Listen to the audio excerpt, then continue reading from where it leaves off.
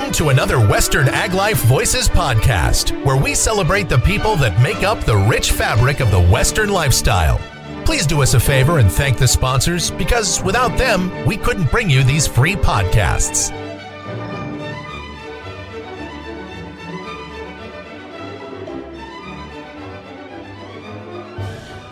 Howdy, welcome to the Western Ag Life Media Podcast. My name is Dean Fish, and I'm with your co-host Paul Ramirez, and we're here bringing you the stories of the people and characters of the West that kind of make up our Western heritage, and we're pleased today to have Tina Siemens with the West Texas Living Heritage Museum. Welcome to our podcast, Tina. Thank you so much. It is truly an honor to be on with y'all. I appreciate the time and opportunity. Well, we're excited to talk to you today. So tell us a little bit about your background, kind of where you came from, where you grew up, and then how you got to the Living Heritage Museum there. Well, it's been an amazing journey. I was 9 when my parents immigrated to West Texas in 1977, and that kind of gives my age, but that's okay.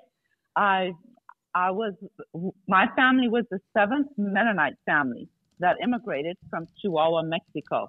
And so I was 9, like I said, and did not speak a word in English. It was all German only. And it was a tough start, but determination and perseverance has brought us through many ups and downs. And I couldn't be more grateful for the opportunity to be an American citizen. And I say I love my heritage, and that's why I've opened up the museum. But to have the opportunity to become a U.S. citizen, which was a story in itself, is truly, if it wasn't for God bringing us to this point, a lot of people would have given up. But our faith and our perseverance kept us on the journey, and I'm just so grateful for the opportunity to be on, and then to have opportunities like this to speak about it brings true joy. Very cool. So where did you immigrate to West Texas? What part of West Texas did you immigrate to when you were 9? I'm in Seminole. I'm in West Texas, a small town called Seminole, Texas, and it was where the Comanche Nation roamed before in their words, the Paleface came. But it was 1875 when the 10th Cavalry hired the Black Seminoles from the state of Florida for their scouting abilities, and they came to the area where Seminole is located now. In fact, the Seminole Draw is my backyard, and so we got our start here by the 10th Cavalry finding or discovering 50 shallow water wells that the Comanche Nation had dug in the draw. South of present-day Seminole. And that is how we got our name. The captain said to the clerk of the 10th Cavalry, let's name these wells the Seminole Wells in honor of the Black Seminoles, the Buffalo Soldiers. And so that's where we got our name, and it means set apart. And so the Mennonites have always been set apart, and my grandparents and great-grandparents, they immigrated to Mexico from Canada, and then from Mexico, then to Seminole, Texas, where a group of about 500 in that initial group of immigrants, and it became an international story until our then congressman, George Mahon, picked up on the story, with our local mayor being very involved, trying to help us get the immigration started. And so then Mr. Mahon went to Washington and pleaded our case, and a special bill was written in the House and Congress, and it passed both House and Congress in the second year, where it was introduced to the floor, and then President Jimmy Carter signed it into law, and that gave that initial group of 500 the opportunity to become U.S. citizens. So the INS came to Seminole to swear in us as citizens. And so that was October 31st, 1986. So that was an amazing journey. Oh, how cool is that? my mom became a U.S. citizen, and they had a little ceremony, and that was an incredibly touching and powerful ceremony to think about. Something that I take as an American, born an American citizen, I take that for granted, and to realize how powerful that is, that's a pretty cool thought. And so, Tina, what precipitated this large conglomerate of people moving to the United States? It was, things were really difficult. The Mennonites have had a history of immigration. So back in 1536, it started in Netherlands. And the Mennonites were always known for their ability to farm and to raise cattle and to do the hands-on farming. And so there was a Catholic priest by the name of Siemens, and he left the Catholic Church in 1536, and his followers, his little group that he then shepherded, became known as the Mennonites from his name, Simon. And so at the same time in Germany, there was Martin Luther, who translated the Bible. So his little group became known as the Lutherans. And then there was John Calvin, that became, he led a small group, and that became the Calvinist movement. And then in Switzerland, during the same Reformation time, there was a guy by the name of Jakob Ottoman, and that became the Amish group, deprived from his name Ottoman. And so they kind of took on their own identity, and that became the movement. And so Netherlands, Menno Simons, after the king persecuted all the Christians a lot for their faith, King Augustus from what is now Poland invited the Mennonites to come because mainly for their ability to do farm and ag, and then in return he promised them religious freedom. And so when he passed, his predecessor didn't honor the privilegium that was given by the King Augustus. So then Catherine the Great, from where now Ukraine is situated, she heard about the plight of the Mennonites, and so she needed farmers to farm all the thousands of acres that she had gained through different wars. And so then she invited the Mennonites to come to, it was South Russia at the time, but then it became what is now Ukraine. So my ancestors lived there for about 150 years. And then after she passed, then those privileges were taken away again. And then they immigrated to Canada and also here to the U.S. And the group that went to Canada, which was primarily my immediate family, they then eventually moved in 1922 to Old Mexico. But where my museum is going to connect is the group that went from Ukraine to Kansas. And there was a young boy, he was 14 at the time, and he immigrated with his parents from Ukraine to Kansas, and that was 1877. So exactly 100 years prior to my immigration. And he then became the first missionary to present-day Oklahoma Comanche group and got permission from Chief Quanah Parker to build what he called then the Jesus House. And so that church is still in existence in Indiahoma today. And this weekend, many of the great-grandchildren of Chief Quanah Parker are going to come down south to West Texas and meet at the Horsehead Crossing between Monahans and Port Stockton. So just lots of amazing connections. And now that I've started writing books, I'm connecting dots, and it's just such an amazing life to live. Dream come true to incorporate history and agriculture and all of the different components that my life has been blessed with. So tell us a little bit about some of those books. What have you authored and give our listeners a little bit of background there. Yeah, my first book that I authored was I launched it in 2019, and so that's titled Seminole, Some People Never Give Up.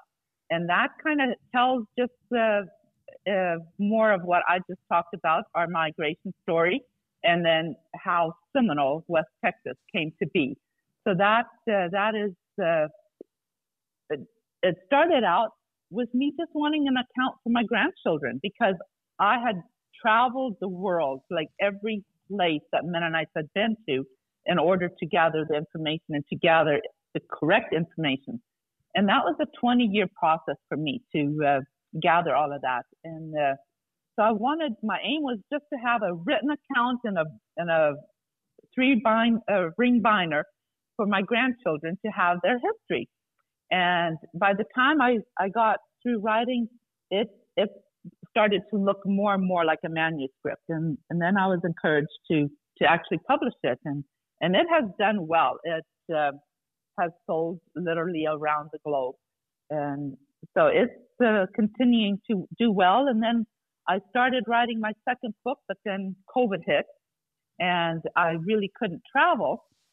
And so then I did my second book, which is titled The Little Sandals That Could.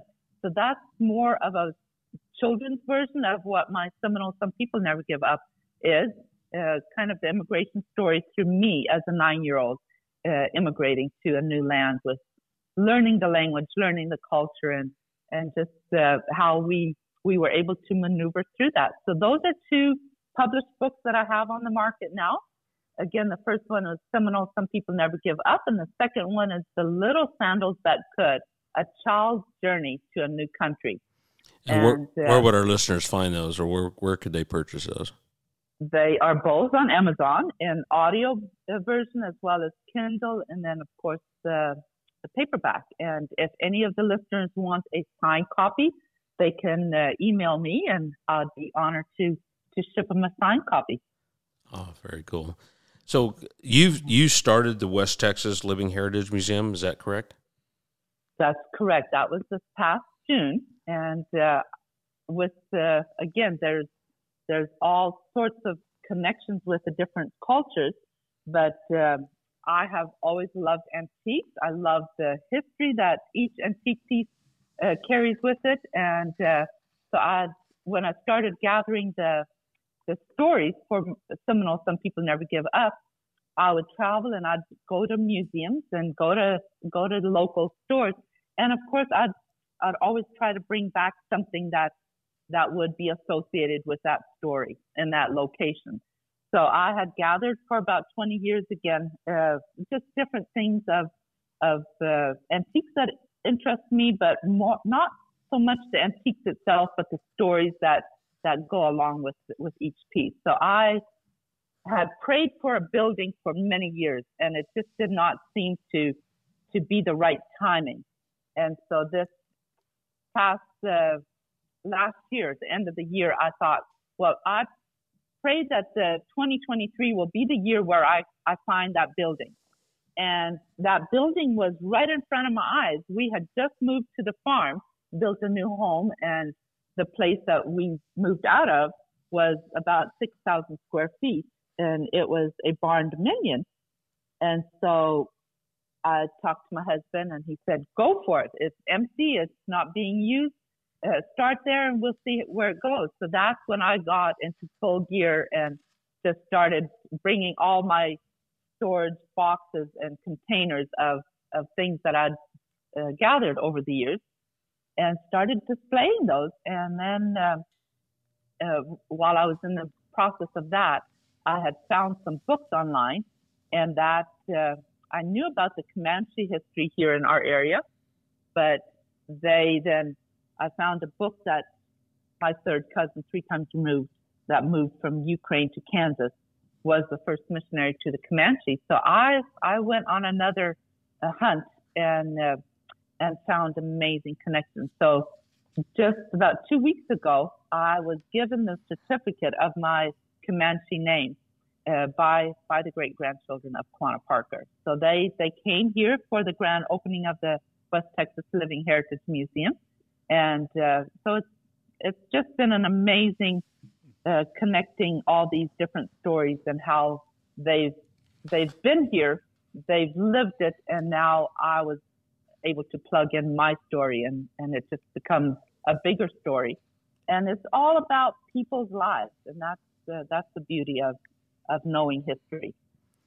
That's cool. When we think of museums, we think a lot of times about, you know, them being a place that's preserving history. But one of the things I think that makes the West Texas Living Heritage Museum kind of unique is that also in your mission you have to educate and inspire. Can you tell us a little bit about some of the classes or some of the educational outreach kind of things that you're doing or planning to do? Yes, I have done a lot of canning classes. So going back to what our forefathers, our grandparents, great-grandparents did in the agriculture, they were not used to having a United or a HCB or any grocery store. So what they had to harvest on their own farms and then preserve. And so my aim is to teach that to the younger generation, so that if we had a small taste of our grocery stores not being quite as stocked as before COVID, so I've always enjoyed canning. I've witnessed both my grandma's canning a lot, and my mom and I, and even my dad loves to can. So I've always been exposed to that, and I wanted to have the next generation do that. So I've put on several different canning classes, and not last weekend, but the weekend before, we had our first homesteading where we invited different instructors. So we had 20 different classes that were being taught throughout the weekend. It was a 3-day week, a 3-day affair. And we did how to raise pigs for butchering, how to do beehives, how to raise a healthy milking cow, doing milking goats, and soap making and canning. We had how to do a garden in West Texas because we're in the dry desert. So how to successfully do gardens and composting. So we had 20 different classes.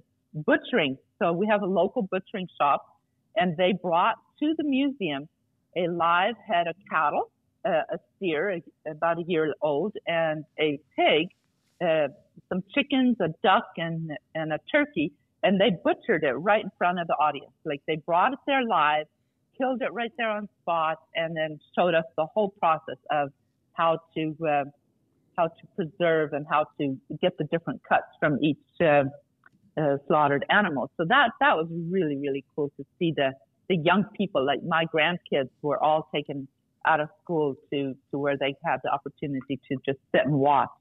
And I think that was such a wonderful start of what we are going to just build on at the West Texas Museum. Yeah, I think it's important to kind of connect back to those basics. You know, my generation, we had in our our secondary education, we had a home ec class, and we had vocational type classes like auto mechanics and woodworking and some of those skills that I think that we've lost. So I salute you for the work that you're doing to try to bring some of that back to our young people, and for people to understand where food comes from. And, you know, it just doesn't come from the grocery store. It comes from somewhere. Someone had to, you know, put labor into that and make that happen. And exactly. So, and Tina, I think, you know, at one point in time there was a novel component to what you're doing. But I think since COVID now, you know, this has become sustainable. And I think there's people that are thinking along those lines probably more than ever. Is that right? Absolutely. Because the canning jars during COVID, people were really getting into it. So the stock of canning jars went up 600%. And that kind of tells you that that was an eye-opener for people, that maybe we do need to go in our basement and get out those old canners that grandma stored in the root cellar, or just learning. So it's, for the Mennonites, that has always been a way of living. But for us to be able to pass that on to the younger generation is just a very vital part of I think where we're heading in the future. Yeah, and that also kind of leads into the discussion about food waste, right? You know, we are extremely productive and efficient in agriculture, and we think about having to feed our population and the world population, but a big problem of that, or part of that, is preserving food and preventing food waste. And so canning can be one of those solutions. Well, that's what I always said. Like my grandparents would butcher and can, and the only thing that they didn't use from a butchered animal was the oink or the broth, because everything else was used for something. The lard was used to make the soaps, and the sauce, the casings. We didn't have a way of purchasing synthetic casings. So I remember as a young girl cleaning out the small intestines for the casings for the sausage making. So those things are all so foreign to the current generation that you would have been able to do all of that. And so I think it's very timely to recreate some of those things. And for most people have heard of canning pickles and fruits and different jams, but to can meat is a very foreign thing. If they see me brown up a whole skillet full of ground beef and put it in a mason jar and can it, as well as a whole roast, and I can my chicken, and that way it has a 20 to 25 year shelf life without any preservative, just because it's been high pressure canned. And so it's so much healthier for you. And so all of these things are to be taken. Like this morning, me and a friend of mine were making applesauce. So as soon as I'm done with the interview, I'll continue making applesauce. And so it's just that making it a lifestyle is very doable, and it's not rocket science. Grandma and Grandpa, they didn't have the education that even we have the privilege of having, and yet they knew how to survive.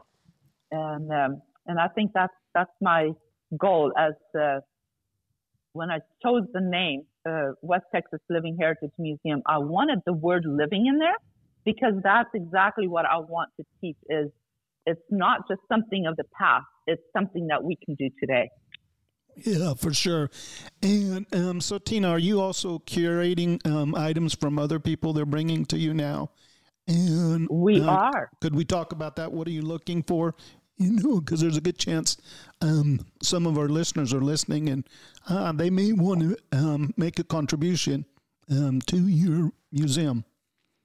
Tell us a little about what that would look like. Thank you. I really appreciate that. People are donating items, and I am definitely looking to fundraise and to build a bigger place, because my goal, my long-term dream, is to get a 20-acre plot and have actual gardens and beekeeping and just to where we can have that all in one spot, to go from farm to table almost, and not just with having these rooms set up with antiques, which is definitely what I wanted and have some, but to be able to have a kitchen and to be able to teach canning classes and so forth. That is definitely my dream. And it is, I'm not a 501c3, but I'm a nonprofit. And so that's definitely a possibility, and it'd be greatly appreciated. So tell us, just, at curiosity, you and I had a discussion about how I found you on social media, and I was, for sure, we're a promoter of the Western lifestyle, and I'm like, oh my goodness, what a great story, and how wonderful what you're doing there is to be commended, for sure, for those of us involved in the Western lifestyle.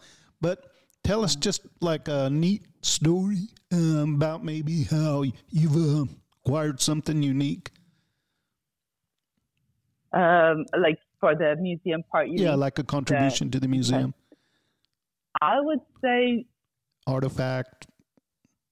I've got an artifact. Our local mayor, current mayor, gifted or loaned into on a large petrified snail, like a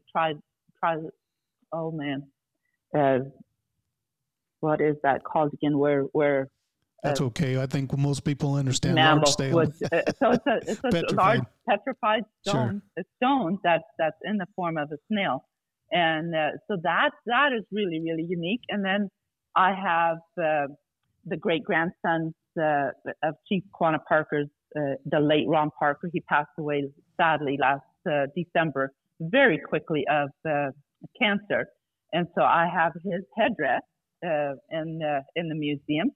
And then I have a 14-foot teepee, actual teepee set up, and the 3 times great grandson of Chief Quanah Parker painted that for me. So I've got, I don't know if you've seen the movie 1883. All of the bows and arrows were made by the son-in-law of who married a great-great-granddaughter of Chief Quanah Parker. So he made all those bows and arrows. So I've got 2 of his bows and arrows in the museum, which I'm really, really proud of. And then some local people have donated pressure canners that their grandma had in the basement, and mason jars with the Liberty Bell. Like, you don't find those type of mason jars. So I just have a collection of a large group of artifacts that pertain to the lifestyle, and I call the non-German population the Englander world, so the English people. And then what the Mennonites would all often do is they couldn't afford to buy a bought, let's say a cream separator or a butter churn, and so I will have what the Mennonites made out of whatever material they had at the house, imitating what could have been bought. And so I've got the factory-made butter churn and butter forms, and then I have what my ancestors made. So I've got a number of those type of things where you can see when people walk into the rooms, they say, "Oh, that's what I remember," but then another person can come right beside, never seen one of these items, but is very familiar with the homemade item. So it's just fun to stand and just hear people. It takes them back immediately to their childhood or to their sometime in their past. So it's really, really a beautiful thing, and people are sending me or asking me almost on a daily basis, "Can you use one of these items? I have my great grandma's, and I would like to loan it into the museum." So that's definitely happening, which I'm very appreciative of. Yep, pretty neat. So we're about to wrap this up, but I wanted to ask if you would tell our listeners, how they can come see you, how they can get involved. Tell us a little bit about what the West Texas Living Heritage Museum offers. Well, or where would they find more information? Yeah. Okay, yeah. On our website at West Texas Living Heritage Museum, and the website would be WTLHM.com. And if they are in the area, currently I'm open 3 days a week, but I'm definitely open to doing special school groups. There's homeschooling is another big thing that's trending right now. But if a school system or a homeschool group wants to make the trip, we can arrange to where we could do a canning class or just come tour the museum. And so that the address is 511 County Road 103 in Seminole, Texas. And then the website is WTLHM.com. So if they wanted to get in touch with me and make an arrangement outside of my hours, then I would be more than happy to make that happen. Well, that's wonderful, Tina. I'll encourage all of our listeners, if you're anywhere near Seminole, Texas, go see Tina, go see the West Texas Living Heritage Museum. Check them out on the website, see how you can get involved. On behalf of Western Ag Life Media, my name is Dean Fish. I've been with Paul. Thanks again to Tina Siemens with the West Texas Living Heritage Museum. Appreciate you. We'll see you on the next podcast.